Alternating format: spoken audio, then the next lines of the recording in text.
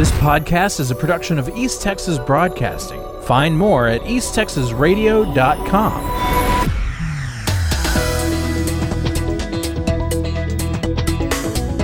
More than two-thirds of Texas residents live in the four largest metro areas. The so-called Texas Triangle, composed of the Dallas-Fort Worth, Houston, San Antonio, and Austin metro areas, now hold a whopping 68% of the state's 30.3 million people. Overall, the population of Texas grew by 4% from January 2020 to January of 2023, including new births as well as new residents moving to the area.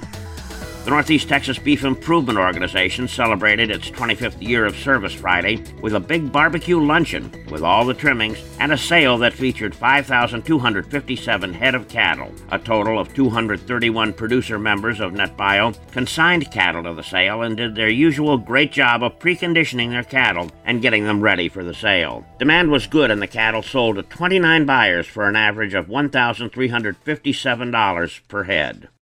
Two North Texas physicians have been charged with health care fraud after allegedly being paid about $12 million for fraudulent services. Doctors Desi Baroga and Dino Baroga were charged with conspiracy to commit health care fraud, 5 counts of health care fraud, and 1 count of unlawful distribution of a controlled substance. The Barogas operated a pain management clinic in Dallas.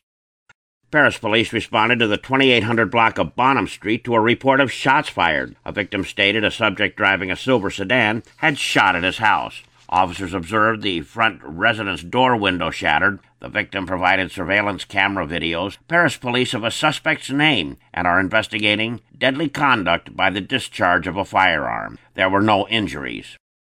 A Paris police officer took 3 investigative reports involving 1 victim and 2 suspects. A robbery, an injury to a child, elderly, or disabled person with intent for bodily injury, and unlawful restraint reports were taken. The officer then made second contact with a more calm 71-year-old man at Paris Regional Health after the suspects, a 47-year-old mother and her 19-year-old son, physically assaulted him, stole his cell phone, locked him in his hotel room, and threatened to kill him if he tried to leave. He stated that he was able to slide a window open and crawl through to the outside for help. Wood County deputies arrested 28-year-old Braden Tate Aguilar of Corsicana in connection with a child porn investigation that began in 2021, in which Aguilar was found in possession of hundreds of items of child porn. Following Aguilar's arrest, a search of his home was conducted, resulting in the seizure of electronic equipment. That equipment was turned over to other law enforcement agencies for investigation, and 8 more charges were added. Aguilar's bond now totals $400,000.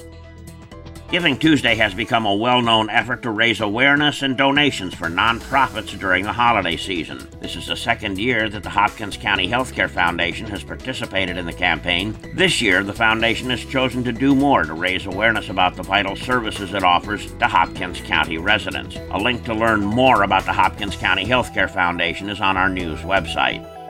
I'm Dave Kirkpatrick.